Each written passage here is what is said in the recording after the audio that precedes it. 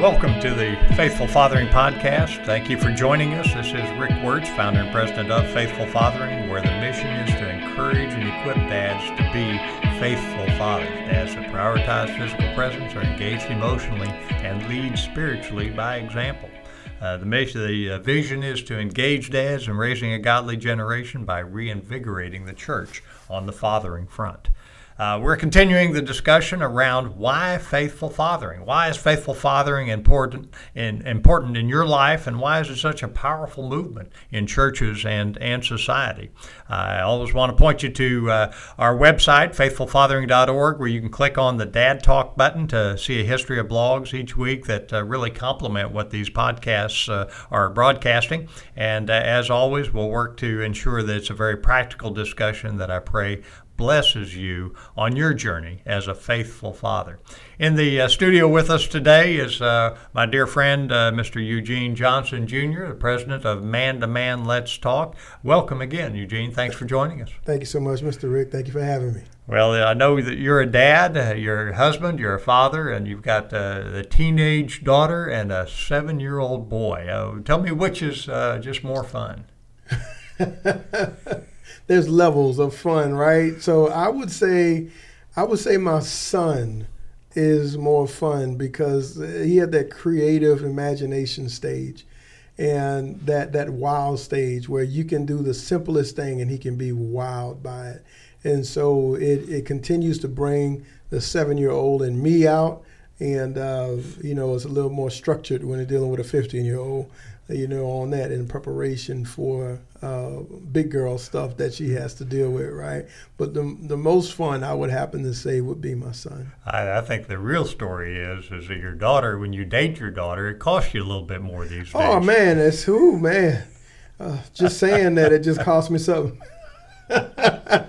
You're right about that. I will share those teen years I found to be the most invigorating and challenging and just joyful from my standpoint, because you see these little kids become young adults and start to make their own decisions, ask tough questions. Yes, sir. And I remember very much dating my daughter through those years. And like I say, McDonald's doesn't work for a 15-year-old anymore, but that's all right. We can take them to restaurants and we can show them. We can rule out about 95% of the boys in high school just by opening their door for them and showing how a young lady is to be treated, right? Yes, sir. But anyway, well, that's wonderful ages, and just thank you again for being here, Eugene. You're a blessing. And the topic today, why faithful fathering, is that we emphasize prayer in the journey as a faithful father, that we're praying for our children daily and looking and building blessings through key junctures of their journey as children. So what was your experience as a kid? Were your parents praying parents over you? Do you know that they were praying for you? What was your experience? Well, I remember being taught how to pray. First at the table with the food. God is great. God is good. What is it? Let us. God is great. God is good. Let us thank Him for our food. Amen. Right? Yeah. Oh man, I forgot that prayer. Shame on me. I'm going to call. I'm going to tell your mama. Thank you very much. Please tell her she'll just feed me. I remember mom and dad teaching me, that prayer, and it's not as much about the prayer, but the consistency. And I do the same thing with my kids as well, to make sure that I hear them pray, especially my son. And so they know that the importance of praying. I remember mom and dad teaching me prayers on my knees, inside the bed, and saying a prayer as well. Again, the consistency and the importance of prayer.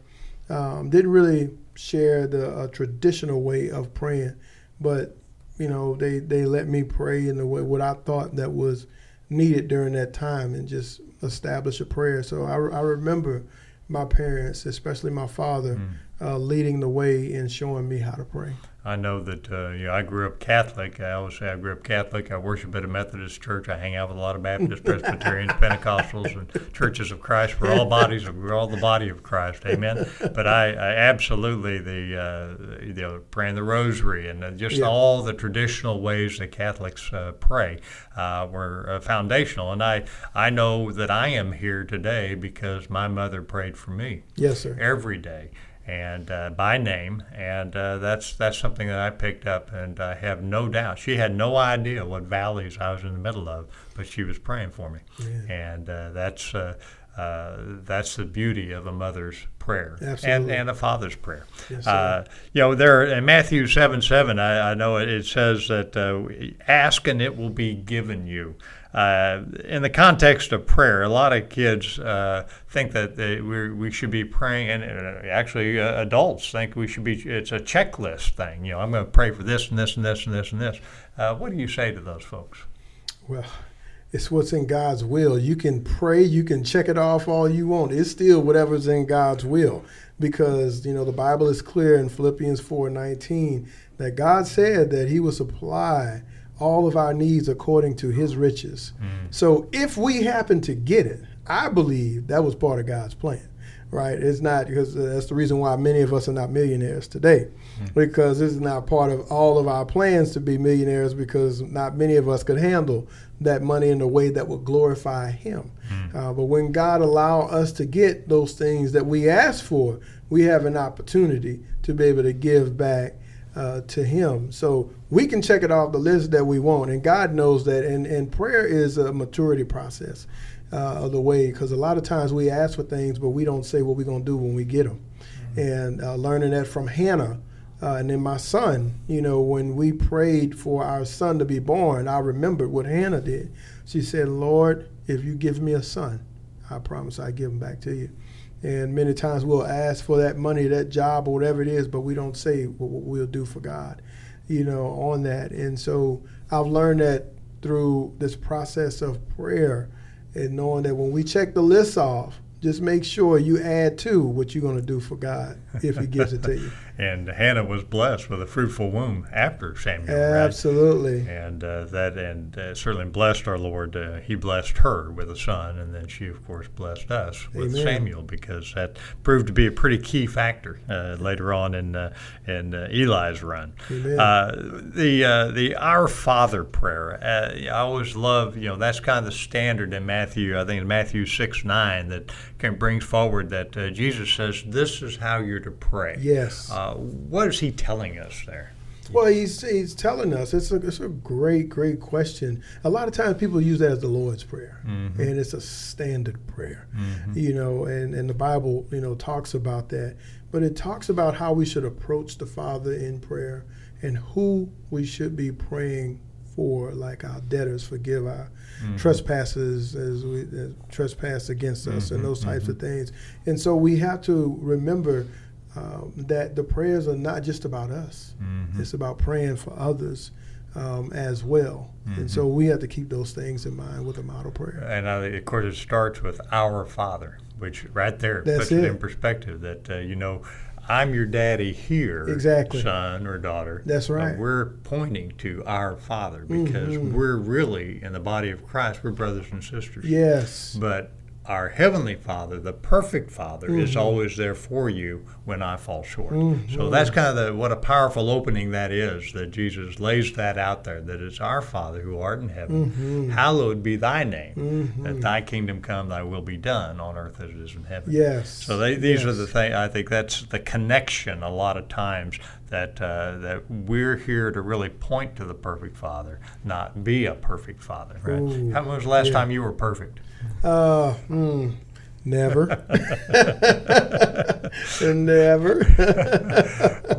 Well, sometimes, as I always say, we've talked about the seasons of fathering the last time I think we were together on the podcast. Yes. Those first 10 years, they may think we are perfect. Exactly. They think we're God. Exactly. And we need to capitalize on that time, yes, right? Sir. To make sure that we don't mess up what we're instilling. That's right. What we're instilling, of course, is our family values, our faith, and all those at that time. But then during the next 10 years, they kind of start to see that maybe Dad isn't perfect. That's right. Even Mom That's might not right. be perfect. Absolutely. But it's what we instill early on that we're pointing to that Heavenly Father. Amen. Amen. Amen, brother. And of course, like you said, forgive us our debts, and as we forgive our debtors, and that these are the things that Thy kingdom come, Thy will be done. And these are the opportunities we have to always help a child understand that we're really looking at an eternal perspective versus just the temporal, right? So when we look at when we actually have the opportunity to seek forgiveness or grant forgiveness, that this is an eternal impact, not just healing of it may help a relationship in the short term, but in the long term, it opens the door to a deeper relationship with Christ, right? Absolutely. So that's what we're doing in prayer, dads, as we point to our Father. Share a little bit of how you've, I confess, I prayed for my children religiously. And in fact, my bride still mentions how if I was leaving early, I would go and put a hands-on prayer over each child before they started their school day. So it's just as a comfort factor for me that the last thing I did last time, if I didn't come back, that I had the chance to put hands on them. But I really didn't do as good a job as I think I should have in teaching them to pray. How are you teaching your children to pray? Well, one of the things that what we do Sunday evenings is we pray as a family together. We talk about what we're going to pray about, who we're going to pray for is very important. Mm-hmm. But also, like my son who is 7, that you're not too young to pray. And you can pray for whatever it is, whether you're with us or without us, but also giving them an opportunity to pray. And so we can hear their prayers and help them along the way. And not just a dad thing, it's an our thing when it comes to prayer. One of the things, again, like my daughter has shared of her praying more. I didn't ask for my daughter to share that with me, but just out of the blue, she just said, Dad, I'm praying more. And we've had talks because I bring my daughter to school. And I asked her, I said, are you praying while you're at school? And if so, what are you praying for? Mm-hmm. And where do you make time to pray? Mm-hmm. And so we would dialogue about those things to let her know, as the Bible says in 1 Thessalonians 5:17, to pray without ceasing. Mm. So many times we feel like if we can't get on our knees beside the bed, got our hands, together in the prayer position, that we can't pray. But the Bible never said that it had to be that way. That is just a way to do it. Mm-hmm. But we can pray anytime and anywhere as we open the lines of communication to God. And that is what I want my kids to understand, is that prayer is our line of communication to God. Right. And you can talk to him anytime that you want to. And you can talk to him about anything that you want and how you feel, because he already knows anyway. He just want to hear you say it. So I encourage my children to take advantage of every moment that they can to be able to talk to God, whether it's when the sun up or when the sun is down, to be able to talk to God and just let it flow. And God will work. His Holy Spirit will work on you in a way to come to him in a way that is pleasing to him. But we all have to start somewhere. So even though Dad may pray eloquently in your eyesight, right? Dad didn't always pray that way. It's just something that I worked on. Years of working on. And this is my way of doing it. Right. You establish your way of praying to God, because that's what God wants. He wants you to do it the way that he created you to do it, not the way that you see me do it. Don't do exactly like me. You do it the way that feels comfortable enough to you in your relationship with God, and God will be pleased with that. And through your ministry, through the way you work with folks in physical training, that it's through communication that you do what? you build that relationship. Absolutely. So the more you communicate with God, the deeper that relationship is. Philippians 4, 6, and 7 come to mind as well. With don't be anxious about anything, Yes. but in everything, with thanksgiving, present your supplications, your requests to God. And that's our challenge to move forward with all that confidence. And I think the idea that we can pray without ceasing. We can bring the issues forward, but at the end of the day, we're really just establishing a comfort factor and a deeper relationship and a feeling of presence with our Father. Absolutely. So one thing I know, I always tried to, when the child is young, I always like to share the story that I had a young lady with 3 sons, and so a friend that had 3 sons, and they would always say prayers before the meal. And one time, the youngest son, who was probably 5 or 6 at the time, said, "Can I say prayers tonight?" And they were all excited that, hey, this is wonderful. I'm glad that you want to say prayers.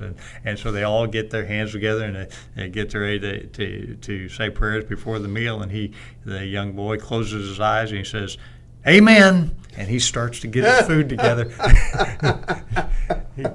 He actually said, "I'm in." I'm in. and everybody thought, what kind of prayer was that? And he says, "Well, you guys always pray so long, and then at the end you just let God know that I'm in. I just wanted to let him know I'm in. I'm ready to eat." And I thought, now that God does want to hear that you're all in. You're that's all for in, sure. Baby. So however it starts with a child, if it's just saying amen at the end of a prayer, that's fine. But at some juncture, you want to say, talk about some concerns that they faced across the day in school, and then start to lift up those concerns. Maybe there's someone in your family that's having a health issue. Maybe they can start to pray for that person's health and well-being. So that slowly but surely they start to come in, and maybe you start the prayer, they finish the prayer. Always finish the prayer together with the Our Father. That's a great way to end a prayer time together with children. So however it takes shape, just give a little piece as they go on. As they start to shape words and be able to say words, then engage them a little bit more in that prayer time. But always let them hear you pray for them. The other thing that prayer I've found, and I can ask you, and have you incorporated any prayer over your child in the form of a blessing? Yes, I have. Not directly. I love the approach of putting your hands on your child or on your children when you do that, and I think that is very important to be able to do that. But definitely in form of a blessing, that God will bless them in a way, in the way that because God has a plan for our children, right? But a lot of it is determined on our obedience to Him, and definitely pray that God will bless them in a way that will give Him all the glory, the honor, and the praise. So all I can do is do my part. All we can do is our part for our children and pray for them, that God will bless them, because there are blessings to us. I believe the Bible tells us that our children are a blessing to us. So yeah, absolutely. But I think hearing you is like I'm missing something. I won't put them hands on them, and I mean, we hold hands during prayer and those things, but just to, just place that hand on the shoulder, place the hand on their head, and just pray for them that way. I think that takes it to another level in our communication with God in prayer. Well, as I'm a seasoned father, yes, sir. Yes, sir. I'll share how valuable those prayers. As they went off to college, I would actually send them the prayer that I'd been praying for them, so that they knew what I was saying daily for them. I would pray for their day. I would pray for their future spouse, that they would meet my daughter would meet that young man that's well-grounded in his Christian faith, that's growing in his walk with the Lord, that would learn to love and care for her as Christ loves and cares for the church, and that she would in turn learn to love and respect her husband as the church loves and respects Christ. And so letting them know the extent, the prayer gets longer as the kids get older, because you're really trying to cover them. Yes. from the get-go. But I had my daughter was like 12 or 13 in the back seat of the car, and she said, "Daddy, how do I know that I'm going to meet the right guy?" And I said, "Because I pray for you every day." And she says, "Cool." So I took all the pressure off her. Her mother looked at me and said, "She's never going to learn how to flirt." And I said, "That's okay. God's got it under control." So I just, one of the things we always incorporate in ministry at Faithful Fathering when we do a father-daughter or father-son retreat, with a weekend retreat or on our hiking trips, yes, we always incorporate an opportunity for dads to bless their children and encourage. A young man always wants to know he has what it takes to be a man. That every child, a young lady, always wants to know that she's worth fighting for. She's beautiful and worth fighting for. But we always want to let our kids know that who they belong to and who they are and whose they are. You are my son, you are my daughter, whom I love, with whom I'm well pleased. Just as the Heavenly Father blessed His Son coming up out of the water and also at the Transfiguration. So these are the things and all this is an opportunity to pray over your children again with a heartfelt prayer that casts a vision for their future relationships, their future family. So these are the things that we're talking about, dads, as you learn to pray and pray with your family, pray for your family, pray with your bride. Do you and your bride pray together? We do. We absolutely do. I mean, it starts at the top. And as we go, so goes the household. And being that example. And, every now and then I try to get my bride to pray for me. She doesn't feel comfortable with that, but I just want to let her know that, I don't have to pray all the time. It's good to hear your words as well. But I respect, her position. If that's what she's not comfortable with, I definitely don't force that. But we definitely pray together, about those things that are important in our relationship. Well, that is huge because everybody prays differently, right? So Absolutely. We respect. And as a spiritual leader, you should lead prayer. Yes. And respect how she wants to participate Absolutely. To whatever level. But I commend you on several fronts that prayer is the way. We talked earlier how marriages are failing arguably 50% of the time. But couples that pray together stay together. Fail less than 1% of the time. Come on now. So understand that when God is in the middle and Yes. you have that communication Yes. with and that relationship with the Heavenly Father in the middle of your marriage, things will go well. Absolutely. So dads, that's our encouragement to you to lead a life of prayer and blessing over your children, and that's why it's important. That's why faithful fathering is significant in your life, is to move forward, not only in prayer, but in relationship with the Father, live that relationship in marriage, and reflect it in family. That's the dad you're called to be, and that's the dad the next generation needs. God bless and Godspeed. Amen.